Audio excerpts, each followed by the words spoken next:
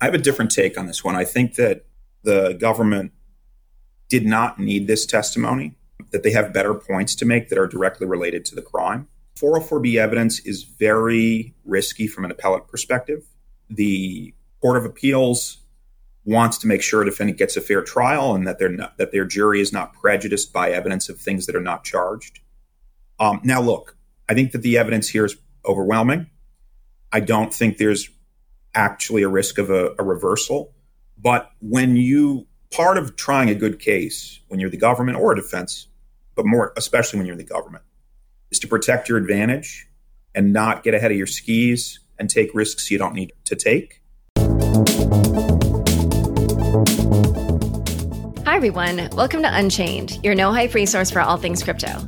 I'm your host, Laura Shin, author of The Cryptopians. I started covering crypto 8 years ago, and as a senior editor at Forbes, was the first mainstream media reporter to cover cryptocurrency full-time. This is the October 16th, 2023 episode of Unchained. The game has changed. The Google Cloud Oracle, built for Layer 0, is now securing every Layer 0 message by default. Their custom end-to-end solution sets itself up to bring its world-class security to Web3 and establish itself as the HTTPS within Layer 0 messaging. Visit layerzero.network to learn more. DeFi just got way easier with Vaultcraft, Popcorn's no-code DeFi toolkit for building, deploying, and monetizing automated yield strategies. From institutional service providers to DeFi degens, anyone can use Vaultcraft to supercharge their crypto with custom cross-chain yield strategies. Learn more on vaultcraft.io. Buy, trade, and spend crypto on the Crypto.com app. New users can enjoy 0 credit card fees on crypto purchases in the first 7 days. Download the Crypto.com app and get $25 with the code LAURA. Link in the description. Hey, Unchained listeners. As you know, it's hard keeping up with the fast-paced world of crypto, so we've got just the thing for you. Subscribe to our free Unchained daily newsletter at unchainedcrypto.substack.com. You'll get the latest crypto news in original articles from our reporters, as well as summaries of other happenings and bullet points, plus our meme of the day, all curated and written by our amazing team. It's still your no-hype resource for all things crypto, just in newsletter form. Sign up at unchainedcrypto.substack.com. Again, the URL is unchainedcrypto.substack.com. Today's topic is the second week in the criminal trial against Sam Bankman-Fried. Here to discuss are Sam Enzer, partner at Cahill, Gordon & Rydell, and Greg Strong, partner at DLX Law. Welcome, Sam and Greg. Thanks for having us, Laura. Yeah, thanks very much, Laura. So we've now had 2 weeks in the criminal trial for Sam Bankman-Fried. This week was a doozy because 2 of the government's biggest witnesses testified. I've seen people tweeting things like, for instance, that it's just over for Sam. But I was curious from the lawyer's perspective, what do you think is the state of the trial at this point? I think that it is probably, it certainly is not going well for SBF. In particular, this week was the week of Carolyn Ellison, his former girlfriend, co-CEO, and eventually CEO of Alameda Research. Her testimony was devastating on several accounts, not just because of the information she provided about various aspects of the fraud, but documentary corroboration. There was a lot of documentary corroboration of what she was saying. Contemporaneous documents where, for example, she's noting concerns to SBF and he is remarking on the concerns, proving that he knew about them and that those concerns were contrary to what was being told to the public, that is to investors, to lenders, and to customers. So very, very bad. But it's always too soon to tell. There's more weeks to come. Anything can happen. And there's probably going to be a defense case. So I think, it's as the judge tells the jury, keep an open mind. Don't talk or deliberate until you've heard all the evidence. And Greg, what do you think? Yeah, I agree with a lot of the things that Sam just said. I think it's definitely going to be an uphill climb for Sam Bankman-Fried, given the evidence that has come in so far. And, as Sam alluded to, I think, one of the key evidentiary questions here is, who was calling the shots in terms of the actions that Alameda was taken. And I think a lot of the documentary evidence that came in through Carolyn Ellison, indicates that that Sam Bankman-Fried, had knowledge of these decisions and was influencing the way decisions were made. Yeah. Well, one thing I wanted to ask about was, honestly, at the very beginning of some of the direct examination of Caroline, I actually thought that perhaps the prosecution had opened the door to the defense's argument that Bankman-Fried had just made mistakes as an entrepreneur. And the reason for that was there was a really, really long amount of time spent on this document that Caroline created in 2021. And it was based on a scenario that Sam had messaged her, and she had copied it into the document. And it was called the 10th percentile scenario, where crypto, stocks, financial markets are generally down. Their VC investments have gone to zero, all this stuff. And she was supposed to analyze what would happen if FTX made an additional $3 billion in venture investments and this 10th percentile scenario happened. And it really just took so long that there was a moment where I just thought, are they opening the doorway to the notion that it's really just about judgment calls and they made the wrong one and it, caused the business to go under? I mean, the one thing is, though, that when it concluded, they concluded it with the fact that one of the assumptions of the spreadsheet was that if they couldn't pay back their lenders, then they would use the FTX customer funds. And Sam, of course, still approved doing the additional venture funding. They showed his tweet on Twitter where he announced it. He chose $2 billion rather than the three he was looking at. But I guess the main point I'm making is it just didn't seem as clear cut as the very simple argument from the week before, which was they took customer money without disclosing it.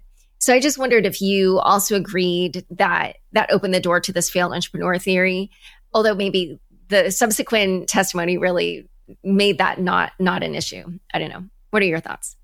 I think the failed entrepreneur theory is an interesting one. And, maybe that opened the door a little bit to that theory. But I think really some of the evidence that sort of links the decision-making across FTX and Alameda in these conversations that were taking place between Sam Bankman-Fried and Caroline Ellison really sort of bolster the prosecution's case here about who was calling the shots. And so I think when we look at that specific sort of line of questioning in the context of all of the questioning that happened after that, I think it's become a lot more clear when you sort of step back and look at it in its totality.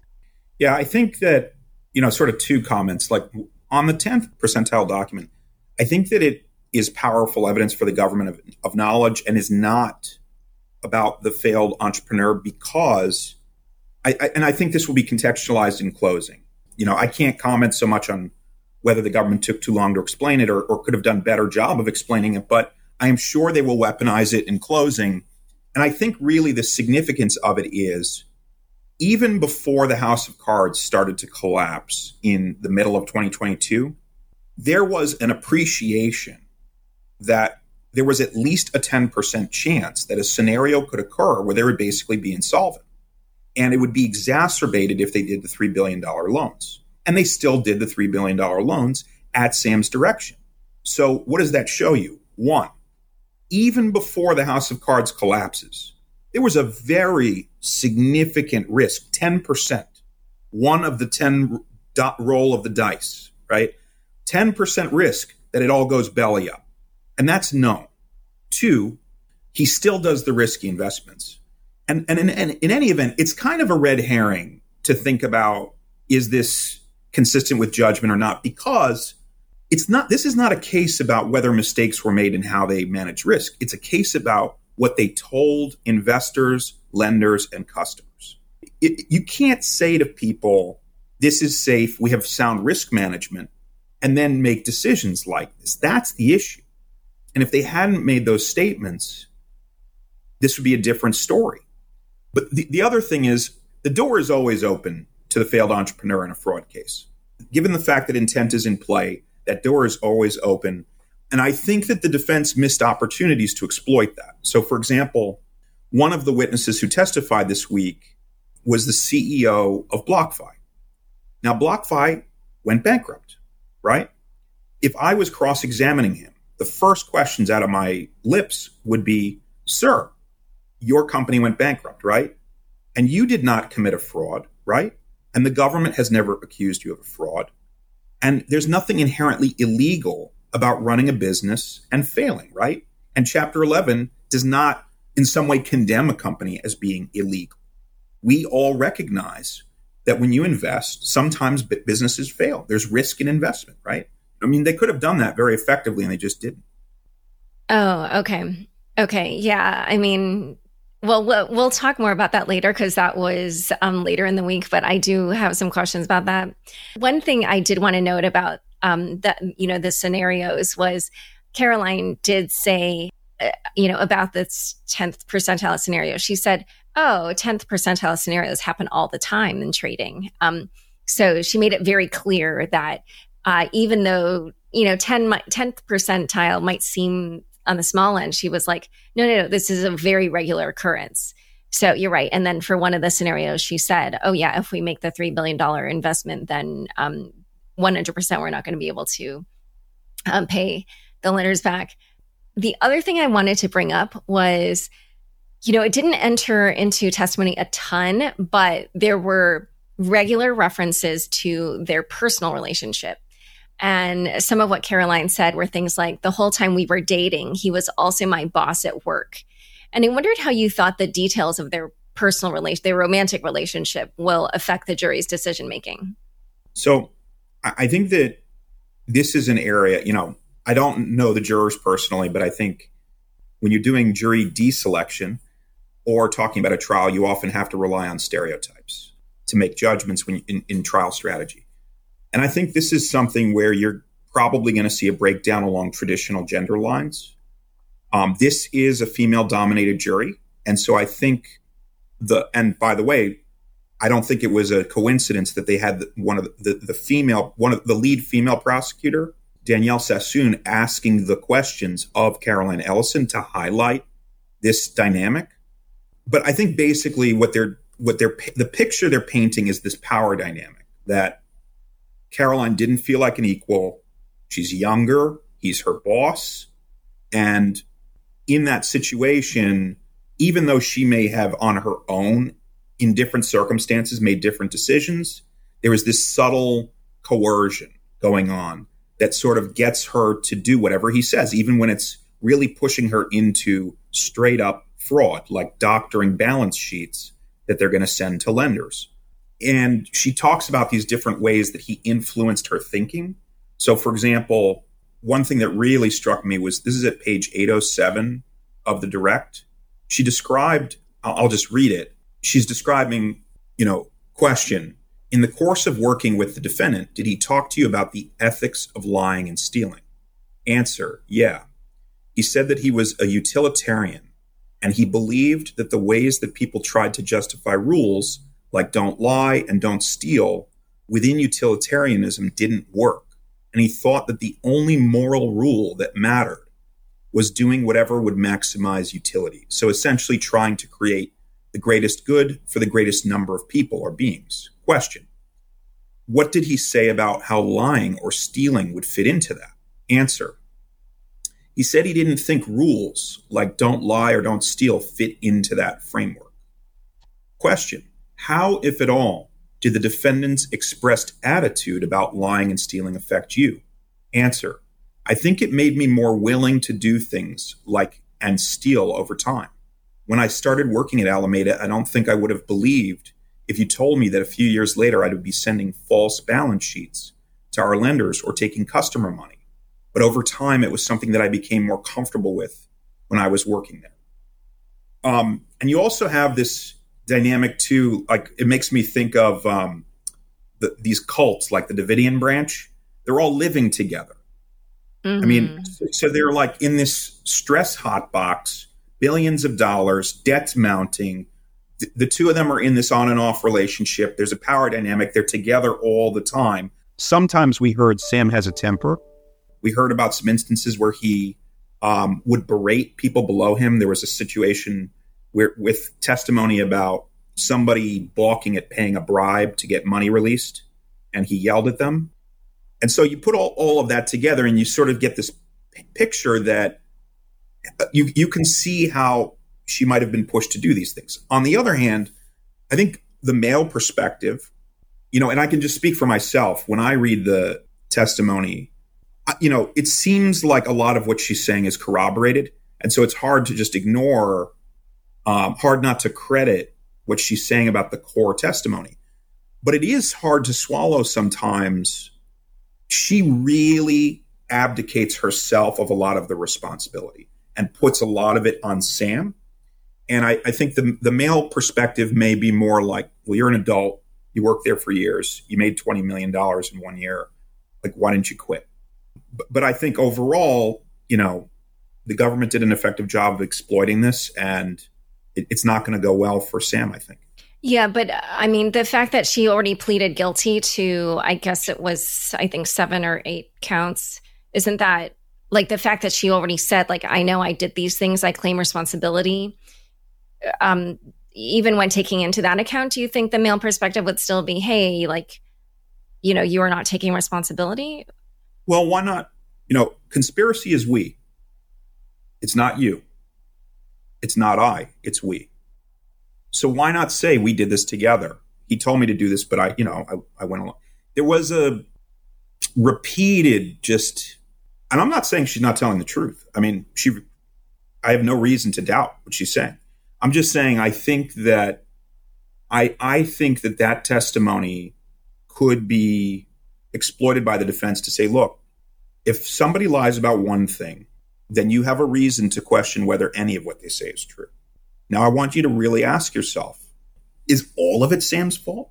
Every single thing? The hedging, the this, the that? All of it? Every single thing? She didn't make any decisions as CEO? None? She's just a puppet? Is that really what you believe? Okay.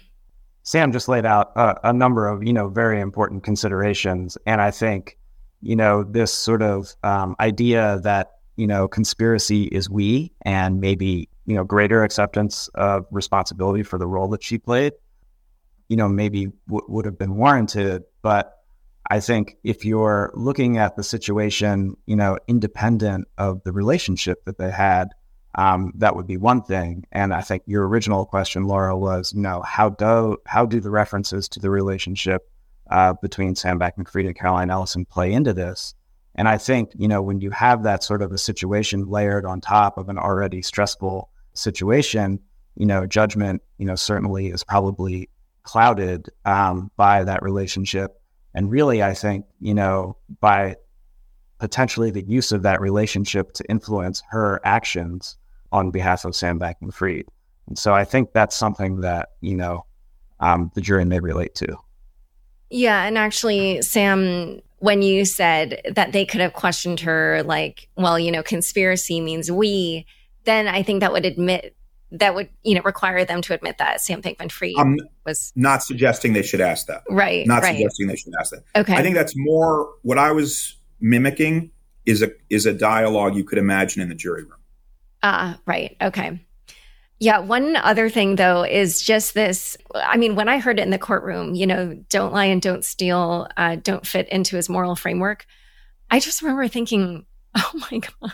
Like, and the other thing is apparently this came out of his upbringing, as far as I understand. Like, I guess his parents' philosophy is what he has built into his own personal philosophy. So I just thought, I wonder how they felt in the courtroom, maybe hearing words that they had raised him to live by, like being thrown back in their face at a moment when, he's potentially facing decades in prison. So, but also I really wondered, I can't imagine that going over very well with the jury. We talked about the types of professions that they have, and even for, the investment banker, which that's one of the more higher paying professions amongst the jury.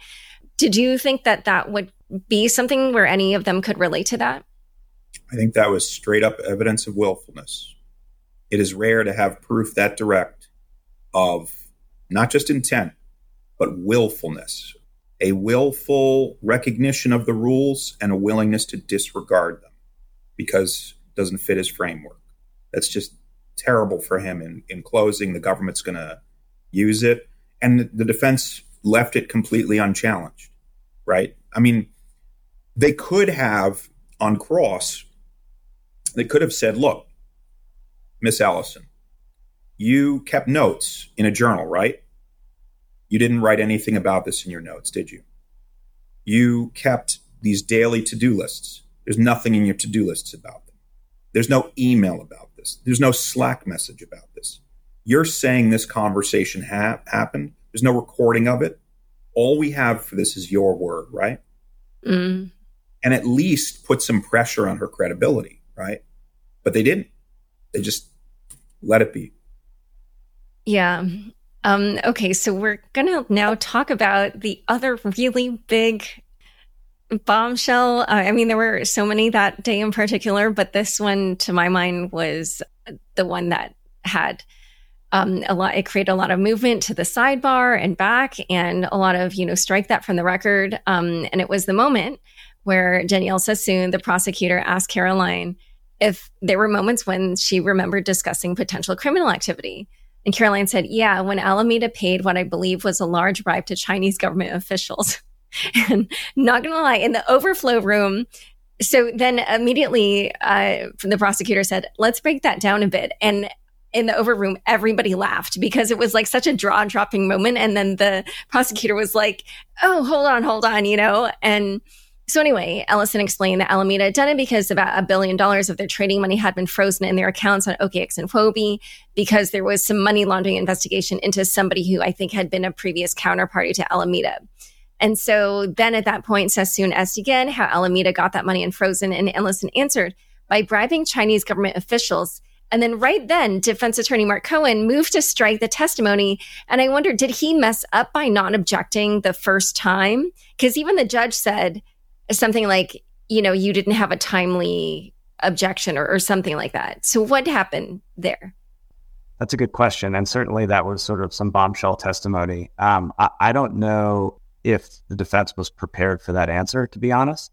So, I think it was shocking. And on the second go around, defense got the objection in. But that's a little bit of a difficult one to read, I would say. Wait, meaning that you think that the defense lawyer didn't know about this and so hadn't been on the lookout for it? Or what do you mean? Maybe just wasn't expecting the response at that particular moment to be so explicit.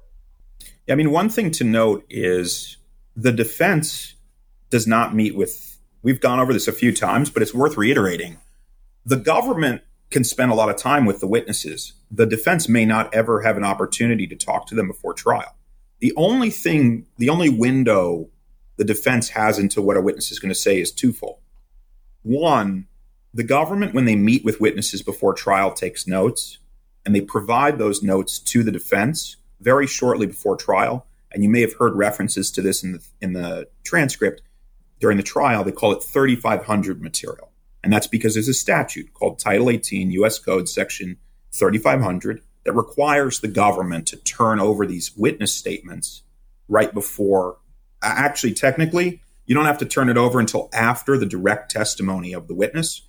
But in practice, the government provides it shortly before trial. And so basically, the defense lawyer is getting this stuff. They don't know necessarily what in the notes is going to come out during the trial.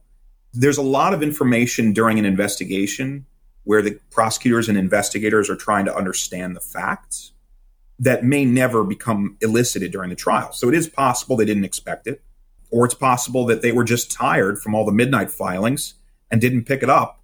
And there's a rule in trial law. Once the horse is out of the barn, the horse is out of the barn.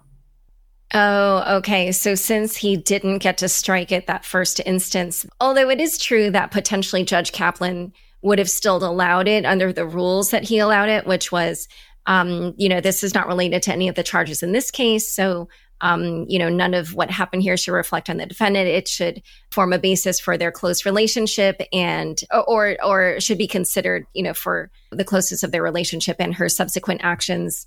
Yes, the other thing the prosecutor brought up in relation to this, I thought, frankly, was hilarious, which was that Caroline had written notes. So I'm blanking on what the header of this list was, but one of the line items was negative 150 million for the thing. And the thing referred to this alleged bribe to Chinese government officials. by the way, Ari Redboard came on the show on Friday, and he said he felt that even if Sam isn't on trial for that, it will still cast him in a bad light. I don't know if you have any other further commentary on that. I would say, so there's two things that are worth talking about. One is the rule of evidence at issue, and the rule is Rule 404B. And so the concept is Rule 404A says that you cannot introduce evidence of a defendant's prior bad acts, convictions, crimes to show action in conformity therewith. In other words, you can't tar up somebody and say they're a criminal, so therefore they must have done this crime. However, there's an exception, Rule 404B. You can introduce evidence of other uncharged bad acts if they are relevant for some other purpose. So the government will often find a different plausible purpose to introduce all manner of activities that are illicit. And here the proffered reason was it shows the relationship of trust between Ellison and the defendant. The fact that he would openly discuss with her bribing a Chinese official demonstrates that he would have had the trust in her necessary to have her futz with balance sheets or participate in a fraud scheme. That's the theory of it. The other aspect of the rules that was in play, and the reason for the initial objection, was actually, I don't think 404B, it was just a simpler issue. The way she expressed it, I believe it related to a Chinese bribe. She was speculative.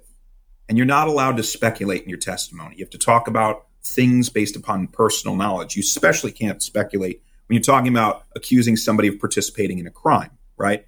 And so I think the nature of the initial objection was, this is speculation. And then in the sidebar, no, there's a basis. Let me lay the foundation. I see. Okay, something that was so fascinating to me in that sidebar is that the defense attorney objected to the fact that the prosecution had shown a photo of Sam Bankman-Fried holding a pack of cards. It was, I remember seeing these ads like in the New Yorker, and I don't know, I'm not like a TV person or whatever, so maybe they were seen like much more widely than a weirdo like me where I wouldn't ever see what normal people see. But I remember thinking, wait, why is he going on and on about the fact that, because the prosecutor did not ask about the fact that he was holding a pack of cards. What's your take on that? So that exchange, the way that started is at the sidebar, the prosecutor Sassoon says, Judge, Bankman-Fried is like shaking his head and sneering and doing things to intimidate the witness and, tell him to stop. And the defense lawyer, Mr. Cohen, gets verklempt and gets upset. What the hell is this? Like, this is a trial. He's here at the trial. Like, you're going to muzzle him? And we haven't seen anything like that. And by the way, the government's doing bad stuff too. And here's some of the stuff they're doing. They're showing, and the point he's getting at is that these are prejudicial photos. Okay. Sam with a playing card or with the hair makes him look evil, nefarious, somebody, a rule breaker. I think that's what he was getting at, even though he didn't express it, perhaps as clearly as he could have. But I think the gist of what he was getting at is that they are displaying these prejudicial photos. And the fact that they're not asking about it, in his mind, illustrates the prejudice of it. That, it's not even connected to the evidence. They're just leaving it up there to sort of condition the jury and make them look down upon him. A similar issue happens a lot in trials where very often there's a mugshot of the defendant. When they get arrested, there's a shot of them, and it's not a flattering photo usually. Other than Donald Trump, most of us don't get a good mugshot.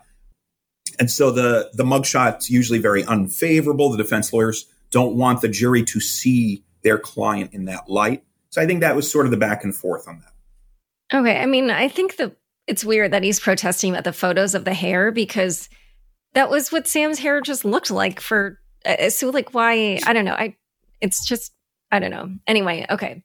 I just wanted to read that little bit that the prosecutor said about Sam's behavior because I thought it was interesting, because she raised, that could relate to the fact that they used to have this romantic relationship. She said, Your Honor, given where I'm standing, I've noticed several times since the lunch break that in response to things the witness has said, the defendant has laughed, visibly shaken his head, and scoffed. And obviously, I'm not communicating with the witness, but it's possible it's having a visible effect on her, especially given the history of this relationship, the prior attempts to intimidate her, the power dynamic, the romantic relationship. And I would ask that the defense counsel tell him to control his visible reaction to her testimony. So, yeah, clearly she felt a little bit protective of how Sam was responding to Caroline's testimony. All right, so we're going to take a break to hear from the sponsors who make this show possible. But when we come back, we will have a big discussion on some of the other witnesses as well. Popcorn just made DeFi way easier with Vaultcraft, your no-code DeFi toolkit for building, deploying, and monetizing automated yield strategies in a few clicks. Forget spending months of R&D, capital, and human resources when you can now instantly launch your crypto fund with Vaultcraft on any EVM chain. From wallets and institutional service providers to non-DeFi degens, Vaultcraft supercharges your crypto assets by enabling instant cross-chain yield strategies that you can deploy in 1 minute. Now anyone can supercharge their crypto portfolios with custom-tailored DeFi strategies. You can now partner with Popcorn to launch and list your strategies on the Popcorn dApp and earn kickbacks. Learn more on vaultcraft.io. The game has changed. The Google Cloud Oracle, built for Layer 0, is now securing every Layer 0 message by default. Their custom end-to-end solution sets itself up to bring its world-class security to Web3 and establish itself as the HTTPS within Layer 0 messaging. Visit layerzero.network to learn more. Join over 80 million people using Crypto.com, one of the easiest places to buy, trade, and spend over 250 cryptocurrencies. With the Crypto.com Visa card, you can spend your crypto anywhere and get rewarded at every step. Up to 5% cash back instantly, plus 100% rebates for your Netflix and Spotify subscriptions, and 0 annual fees. New users enjoy 0 credit card fees on crypto purchases in their first 7 days. Download the Crypto.com app and get $25 with the code LAURA. Link in the description. Back to my conversation with Sam and Greg. So I just wanted to kind of put a wrap on some of the testimony regarding Caroline. I just wondered also your opinion on, because like to my mind, that section, the bribes to the Chinese government officials, Thai prostitutes, and then also trying to raise money from a Saudi prince, it all happened in somewhat quick succession in a short period. And I just wondered how you thought that all went over with the jury. Yeah, I mean, I think it went over well with the jury. I think it's very important evidence of just sort of grasping at straws, so to speak. And by well, you mean for the prosecution? Yes. Right. Yes. Well for the government. You know, I think it just shows not only again the interactions between Sam and Caroline, but also sort of the fact that some of these discussions were taking place and some of these alternatives were being considered legitimately. You know, just shows the mindset that they were in and the stress that they were under. So I think it was all sort of combined to be effective evidence for the government. I have a different take on this one. I think that the government did not need this testimony, that they have better points to make that are directly related to the crime. 404B evidence is very risky from an appellate perspective. The Court of Appeals wants to make sure a defendant gets a fair trial and that their jury is not prejudiced by evidence of things that are not charged. Now, look, I think that the evidence here is overwhelming. I don't think there's actually a risk of a reversal. But part of trying a good case when you're the government or a defense, but more especially when you're the government, is to protect your advantage and not get ahead of your skis and take risks you don't need to take. And I think here is an example of where they went after something that they didn't need that is a little bit problematic in two respects. One, the speculative nature of it. You know, Caroline was not totally confident about what the money was for, number one. So there's a bit of speculation. And number two, it's really, really prejudicial to say that he bribed a foreign official, especially when it's speculative. So I guarantee that, you know, if there is a conviction here, this is going to be an appellate issue that the defense raises. So Sam, when you're thinking about like how you protect a record, what about, Judge Kaplan's sort of limitation on what the jury could consider that for? That'll be the government argument, right? The government will say the jury got a limiting instruction. The defense will say, give me a break, right? Like that instruction's gobbledygook. Nobody remembers the instruction. What they remember is bribe. Who could follow that instruction, especially the way it was delivered? Look, I do think that this, at least as far as the record is right now, I still think the government would get an affirmance, that the conviction would stand if they get a conviction. But like, why go into this? You don't need it, right? I mean, they have Ellison saying, we needed to give balance sheets to our lenders. I did 7 scenarios that were misleading. Sam in writing picked the one that was the most misleading, and then I sent it, and I felt like I was lying and felt bad about it at the time. That's devastating testimony. Why do you need to get into this stuff? Interesting. Okay. The way it was portrayed is another indication of how they were trying to keep a secret. But one other thing because I didn't do for this for listeners, I forgot to mention the Thai prostitutes thing was that one way they had tried to unfreeze the money in those accounts was to create other accounts on the exchange using the identities of Thai prostitutes and have Alameda lose a lot of money to those accounts and then withdraw that way. And that didn't work. Anyway, okay. The other thing that I really wanted to ask about was the fact that Caroline did cry in her testimony. Here's what she was saying at that moment. She said, well, what had happened was that she had told Sam in a text message that she actually was in the best mood she had been in for a long time once it started to leak out that, there was something amiss at FTX in Alameda, like shortly before it all came crashing down. When prosecutor Sassoon asked why it was that she had made this statement, she said, to be clear, that was the worst week of my life. I had a lot of mood swings during that week and a lot of different feelings. But one of the feelings I had was an overwhelming feeling of relief. Because as I said, this had been something that I had been dreading for so long for the past several months. Honestly, as she started speaking, I also started tearing up, actually. Because, she had been talking about sort of the stress over multiple months. And she said, it's something that had been in my mind every day, worrying about what would happen when the truth finally came out.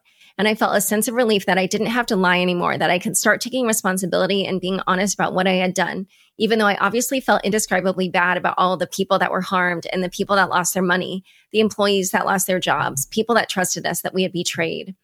And not only did she cry, I saw that afterwards she grabbed a tissue and dabbed at her eyes. And I wondered, I don't know normally, how frequently crying happens in a trial, but I wondered what you thought of that display of emotion, how that would go over with the jury.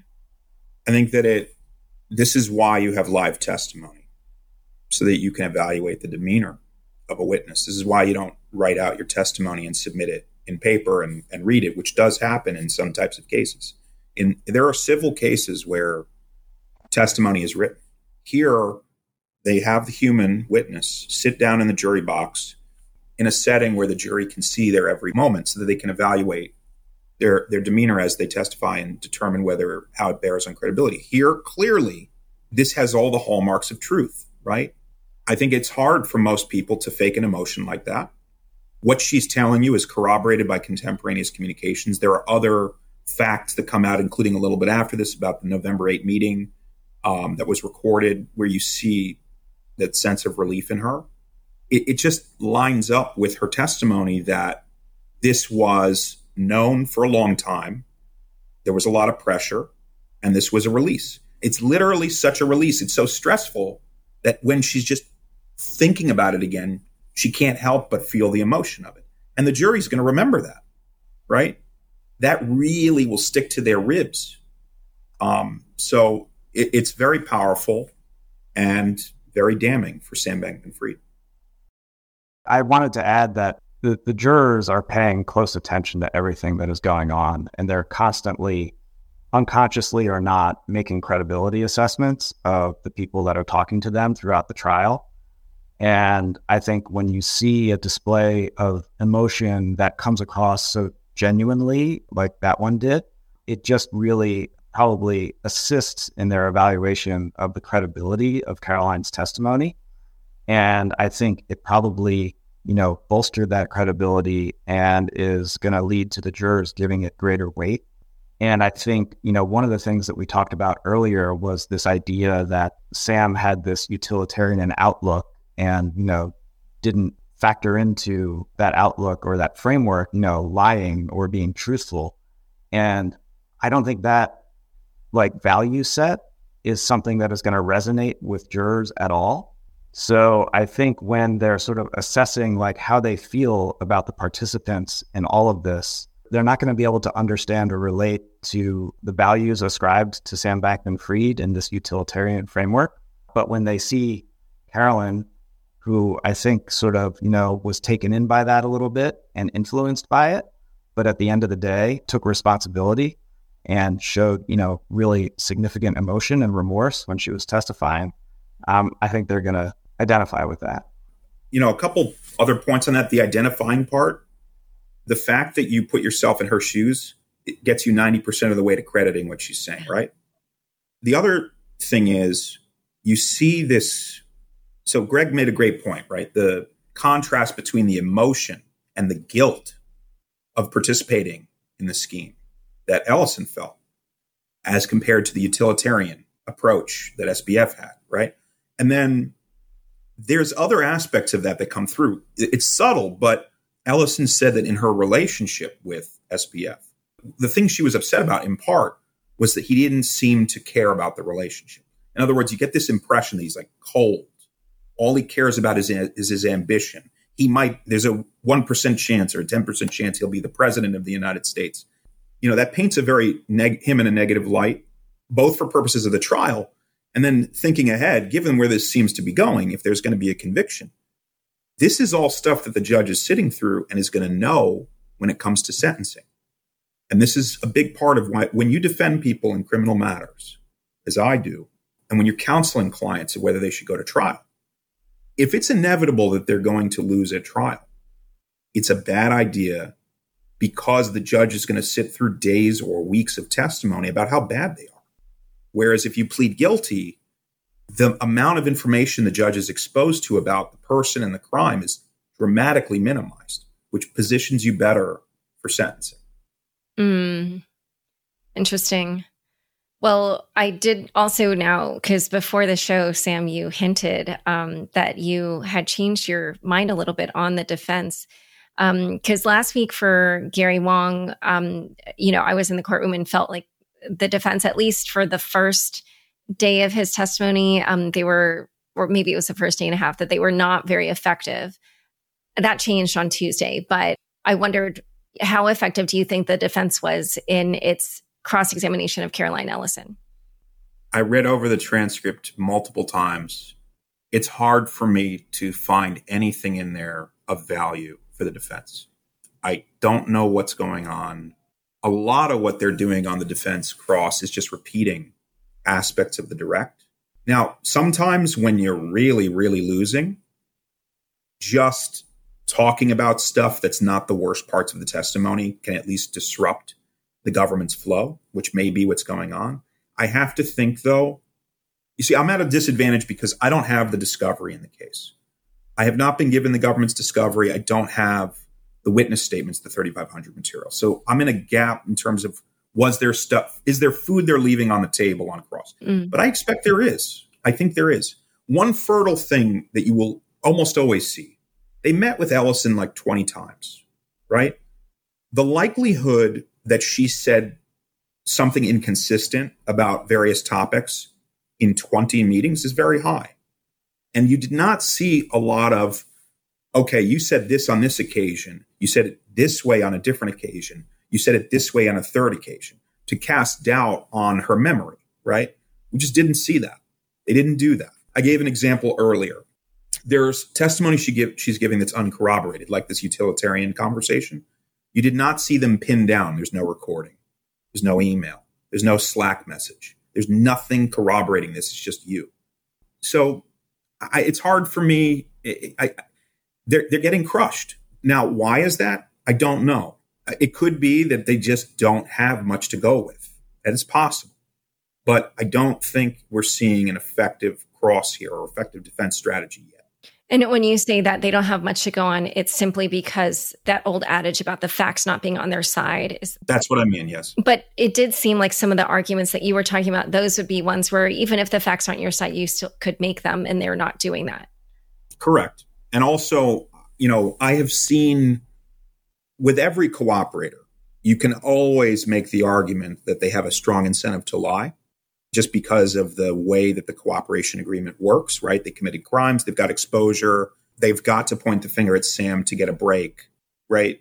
And I don't even think that they've executed that well, right? I think a lot of people, I've heard this from multiple people, that they kind of don't even understand what the defense is getting at with those questions. They're not executing them. Yeah. Yeah. I mean, that's the feeling of watching it in the courtroom.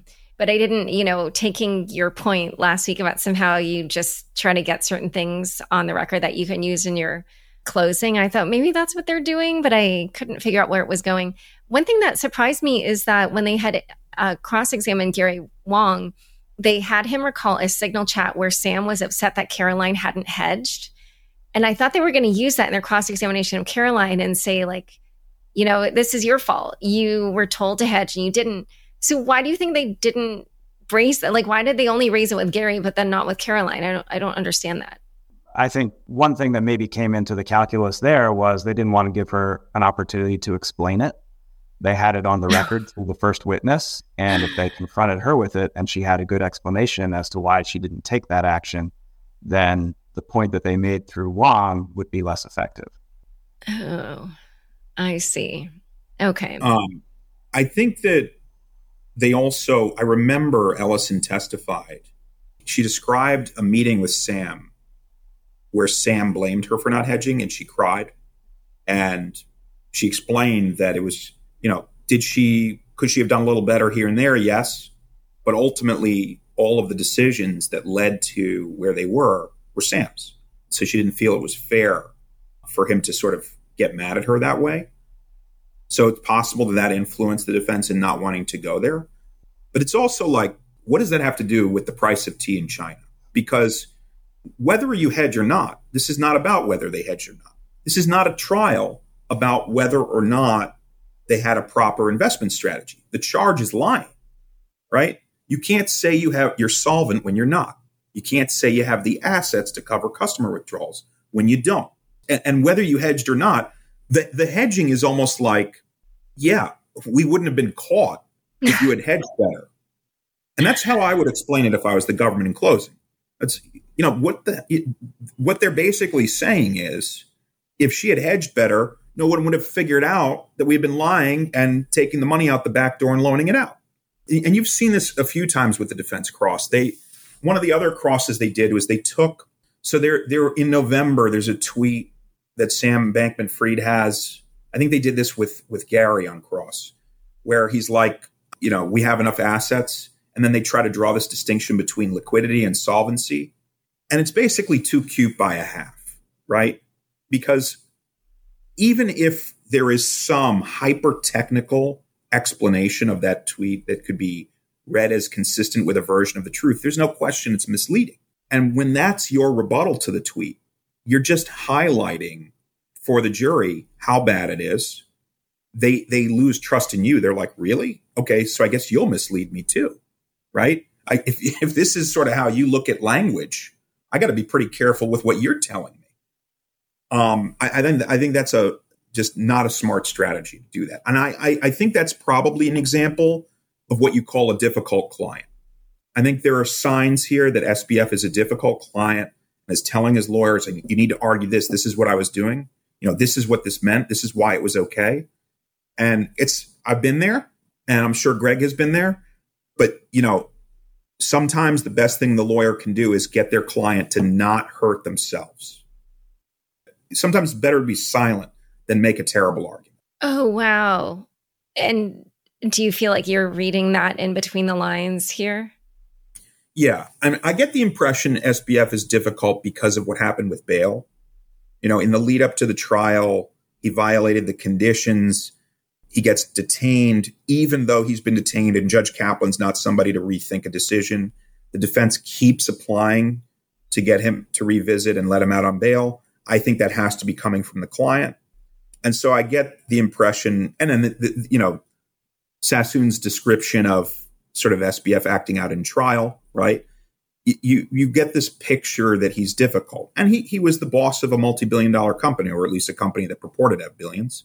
So like you can see, and it's not going well. And he's not, there was some stuff on the transcript about how he doesn't have his ADHD meds. So you put all this together, the stress of a trial. I think he's pushing them to make some of these points that I think will ultimately hurt him.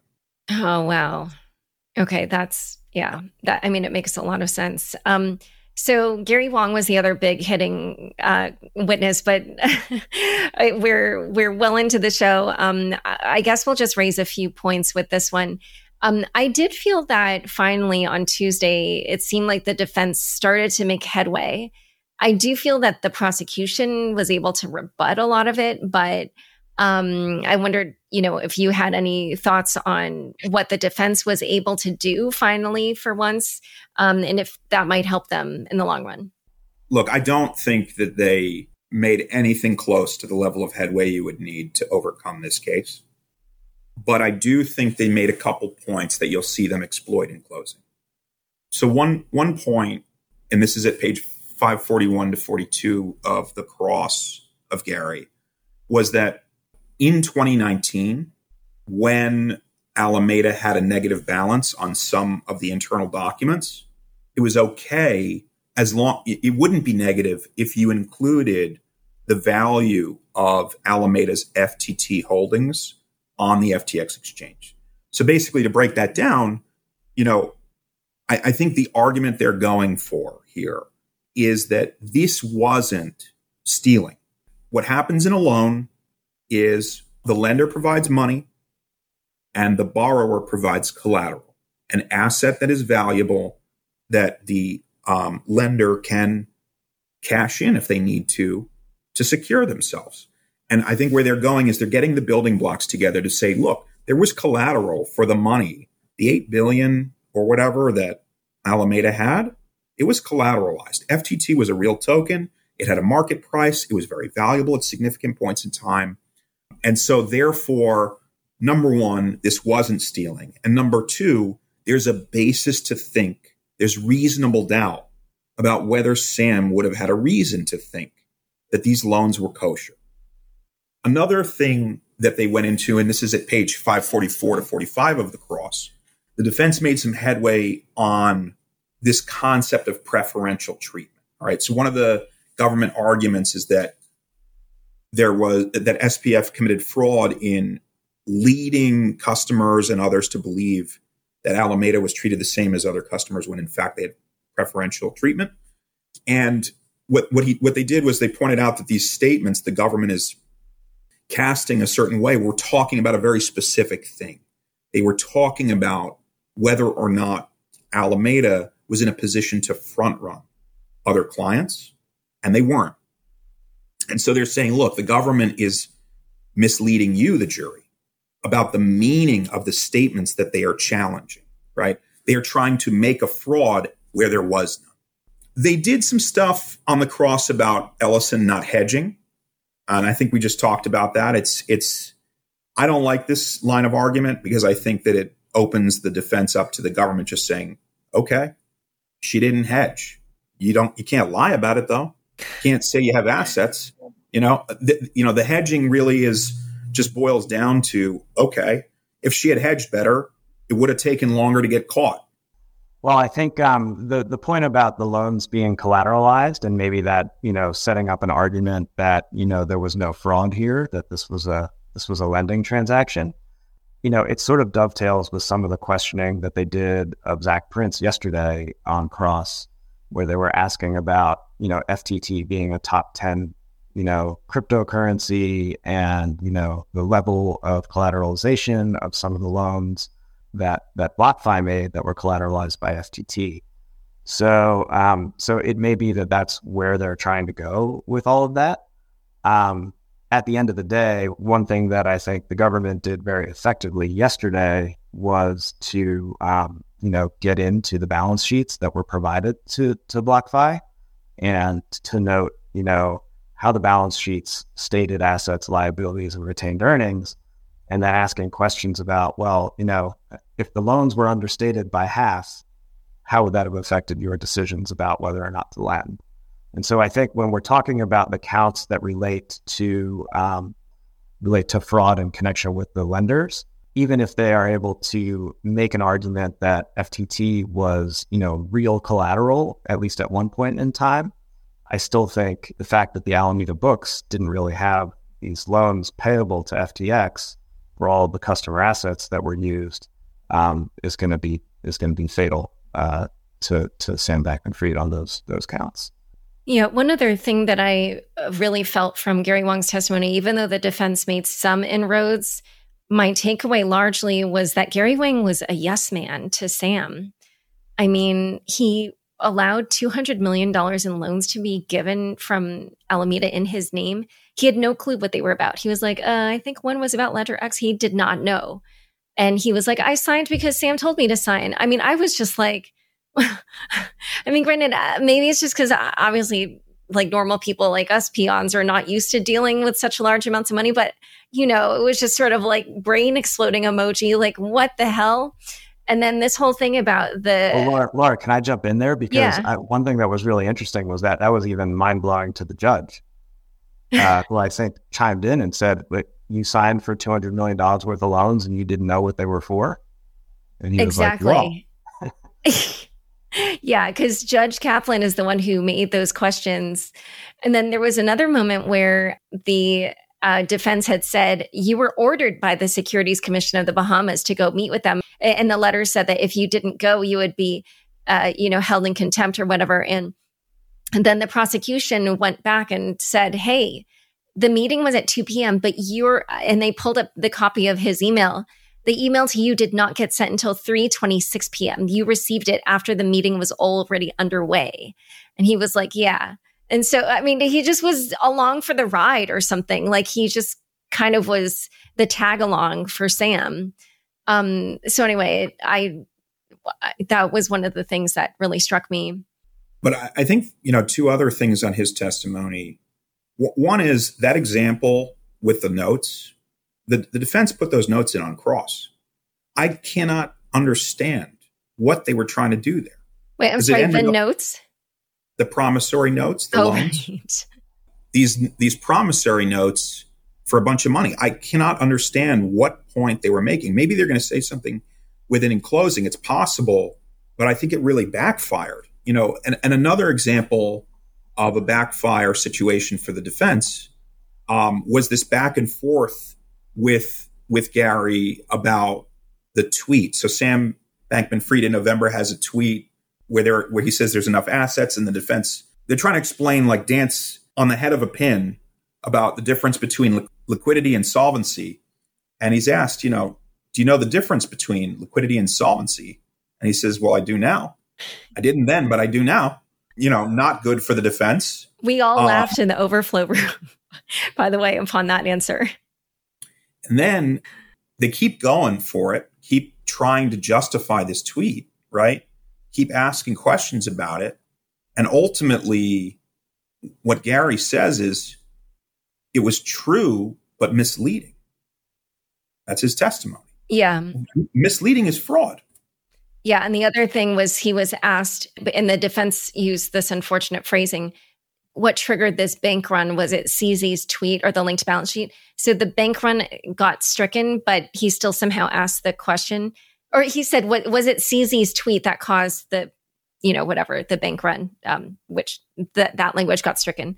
And Gary responded, I don't know if it was CZ's tweet or the leaked balance sheet. Right. Again, which goes to, the core issue. Right. In other words, I don't know if it was our competitor or the fact that our balance, and by the way, the balance sheet that got leaked was a fraudulent balance sheet. That was a falsified balance sheet. That was that was lipstick on the pig.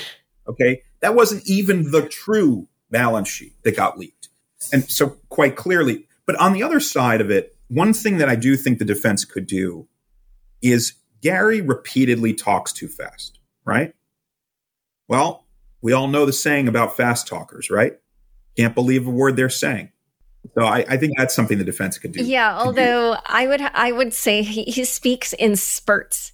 So he'll kind of have a pause, and then like all of a sudden a bunch of words will come out really fast.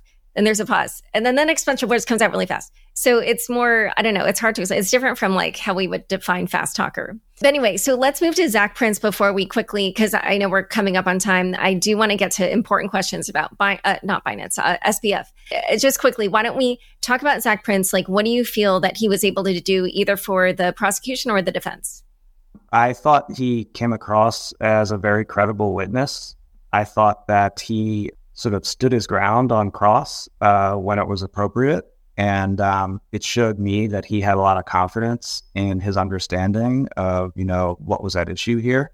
I thought that he also did a really good job of explaining, certain like terms of art to the jury. And I feel like both sides were relying on him to say, well, what do you mean when you say, margin? And what do you mean, by collateralized? And I feel like maybe even in just a subtle way that his ability to provide pretty clear explanations of those things that that maybe, the typical person listening wouldn't have a complete grasp of sort of bolstered his credibility as a witness. So I think he did a very good job overall. Yeah. I mean, the one thing is that I actually felt when he explained the difference between a crypto lending platform and exchange, that got hairy for the defense. They tried to push on his knowledge of it and everything. But I mean, just the fact that in the direct examination, they were able to get across, he spoke publicly everywhere about the fact that they were taking the money and lending it out, contrasted that obviously with the, secrecy happening over at FTX. I felt that made him really strong for the prosecution. Yeah, I think the core of his testimony, the primary function of it, was he's a victim, right? One of the charges is defrauding lenders. And so the core of the testimony, the main and primary purpose he was called, is to explain that he got balance sheets that were misleading, i.e., that were fraudulent, that he would have cared, it would have mattered to him in making lending decisions to know the truth. And the prosecutor, I think it was Nick Rose who was asking him questions, gave him hypothetical questions, right? If you knew the liabilities were this, would that have been important to you? That's classic testimony to establish the materiality, the importance of a false representation. But yes, he also had this secondary benefit for the prosecution, which was to explain how things are done the right way, right? That was sort of the contrast that the government was painting. This is how you do a lending operation the correct way. And that is different in stark contrast from secretly lending money to your affiliate. I think they were a victim in multiple ways here. So I agree the core of his testimony was about, the lending and the fraud related to that. But they also had $350 million in assets on the FTX exchange, right? So they were a customer of the exchange. And some of those questions about how an exchange should run or how he would expect an exchange to be run, his answer was, well, they're not supposed to be utilizing customer assets to pledge them or rehypothecate them or lend them out. And that's the expectation of the customers of the exchange, So I think he was hitting two important points for the government. Yeah. BlockFi was both a lender and a customer of the exchange, a lender to Alameda and a customer of the exchange.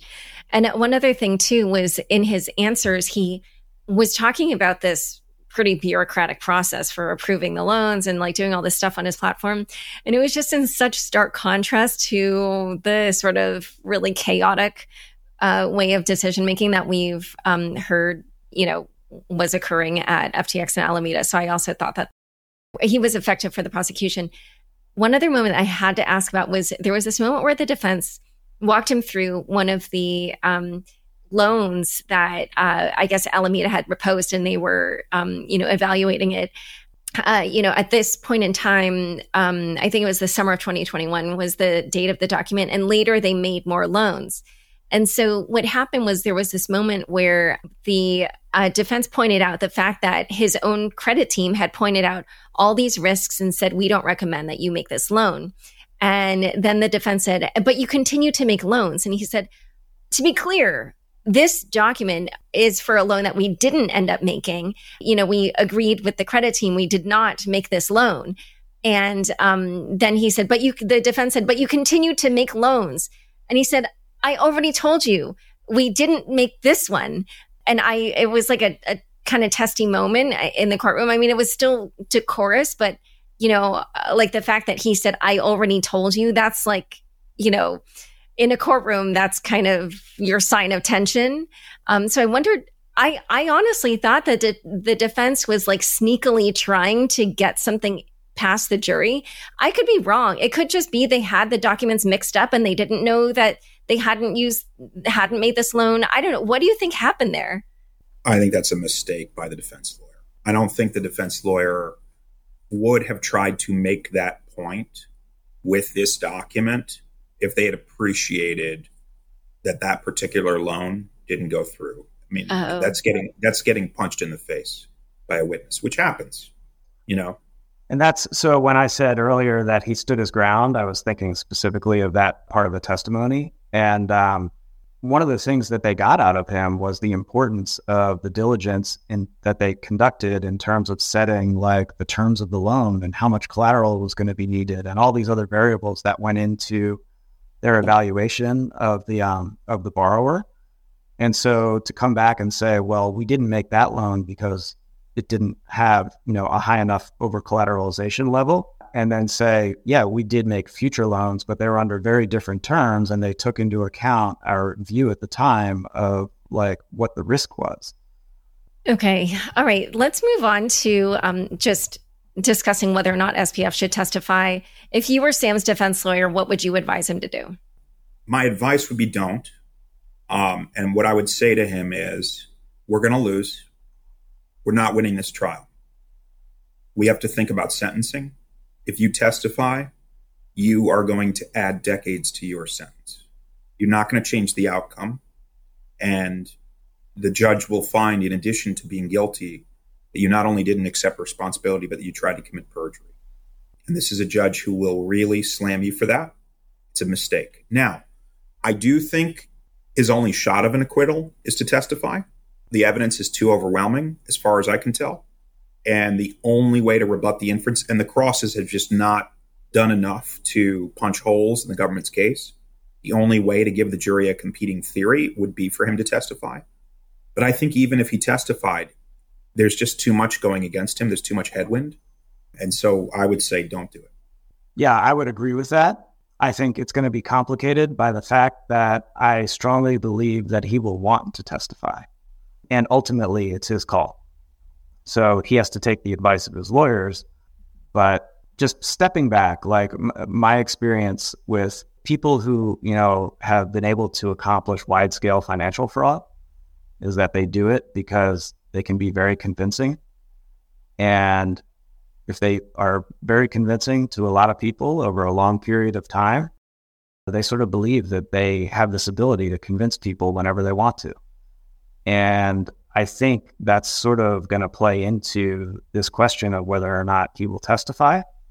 And that's why I think he will want to testify, because I think he will believe that he can convince people that he was, maybe not as involved as is being portrayed in the government's case right now. But I think it would be a mistake. So I agree with Sam. And so if that were to happen, what would you expect the prosecution to do or bring up during their cross-examination? Like, I wondered, can they just bring up any of the media interviews he gave ever since the collapse? If they're inconsistent, yeah. They can take emails. They can take signal messages. They can take telegram messages. They can take documents, like these documents where he has comment bubbles, Yeah, like on the Word documents, comments. Right. You have documents that are basically like, "Hey Sam, we're committing fraud," and he writes comment, "Yep." I'm paraphrasing. Right, yeah, but that's it. Yeah. He's got on the record testimony at congressional hearings. There's a lot of tape and transcript of people with precise statements that the government can use to control what he says, right? I mean, he just can't change the fact that he said X, Y, or Z before. And that makes it dangerous to testify. One thing that the normal dynamic in a criminal trial, so I mentioned before 3,500, the government has to provide the witness statements of their witnesses from the prep before trial. And the defense has a corollary obligation. Under Rule 26 of the Federal Rules of Criminal Procedure, if they meet with witnesses, they have to provide the notes of their meetings with the witnesses before trial, except the defendant. Okay, so normally, in a normal criminal trial with a normal defendant who has made no statements, the government will have nothing other than like what they've collected from their investigation to use to control the witness, the defendant. Right. Here, though, this guy has talked a lot, and that is a problem for him. Oh, wow. So it's like normally they wouldn't have much to prepare with, but the government probably has had now almost a year to prepare a potential cross-examination. Oh, dear. Okay. Well, I wondered, so we've talked about how it's really not going well for the defense.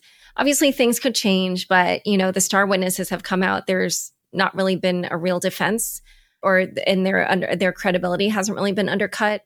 So I wondered what you thought would happen at sentencing. I don't know. Can you give like a ballpark of what you think Judge Kaplan will do? North of 20 years. I think that Sam will get north of 20 years in prison. And would you say north of 30? It's possible. It's harder to know. The thing that cuts against Moore is his youth. That's a long time. And also there's information we don't have yet. Like one of the factors that the judge will consider are statements from victims. We've heard some testimony from victims, but if thousands of victims write notes to the judge, as happened in the Madoff case, that has an impact.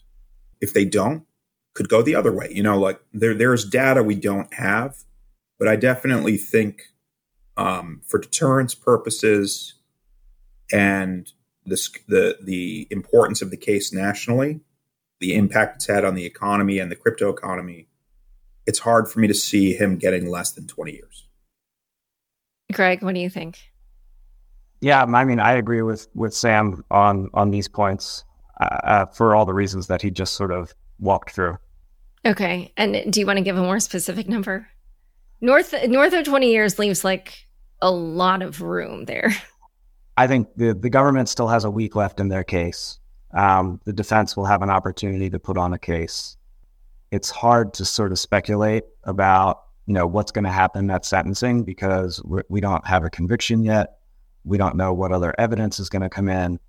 I think as we sit here now, we all think that it's likely that there will be convictions here, but it's tough to ballpark with a lot of unknown information at the moment. Okay. What would you give him, Laura, if you were sentencing him? Oh, I have no idea because I'm not a legal person, but the reason why I was asking is because since Madoff got 150, I was like, well, between 20 and 150, there's a lot of room. So that's why I was asking for a more specific range. Okay, well, this has been a fabulous discussion. Thank you both so much for your insights. Where can people learn more about you and your work? Well, as you said in the intro, I'm a partner at DLX Law. Our website is dlxlaw.com. People may be familiar with my partner, Louis Cohen, who is on Twitter. He's been on the show? Yeah, at New York Crypto Lawyer. And he's much more out there on social media than I am, but I'm giving it a shot. So I look forward to tweeting about this and getting engaged in the conversation. Thanks for having us, Laura. I'm a partner at Cahill, and I'm the head of our cryptocurrency and fintech practice. And if you want to see stuff about my practice, you can go to cahill.com and look me up. Great. Well, it's been a pleasure having you both on Unchained. Thank you. Thanks so much for joining us today. To learn more about Sam and Greg and the criminal trial against Sam Bankman-Fried, check out the show notes for this episode. Unchained is produced by me, Laura Shin, with help from Kevin Fuchs, Matt Pilchard, Juan Aranovich, Megan Gavis, Shashank, and Margaret Curia. Thanks for listening.